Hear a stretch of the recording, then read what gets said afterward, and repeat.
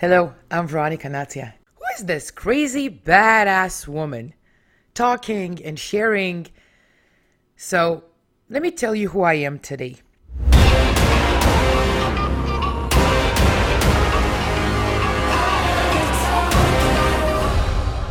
Welcome to Scaling the Impossible. I'm Veronica Natia, and this is episode 13. Taking control of your business, personal lifestyle.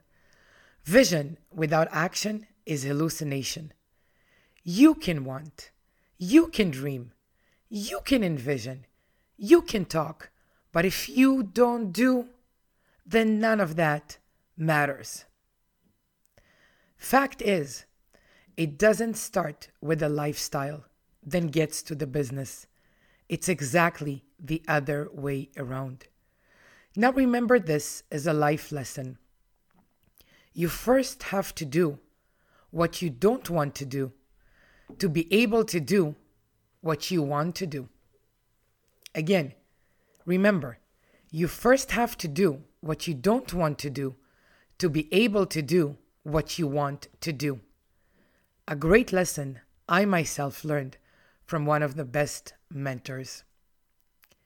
Your starting point to creating the lifestyle that you want is being honest with yourself and getting clear on what are you willing to let go of, invest, and more so, sacrifice to be able to create that business that will then lead you to that lifestyle you want.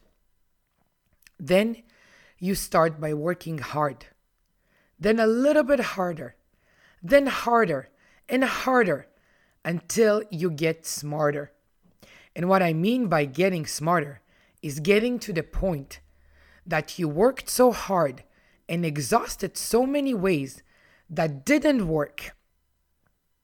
And you get to the point that you know what not to do. Knowing what not to do in business is more powerful than knowing what to do. Take it from someone who has been working with the Fortune 500s for the past 20 years. The power lies in knowing what not to do. Remember it.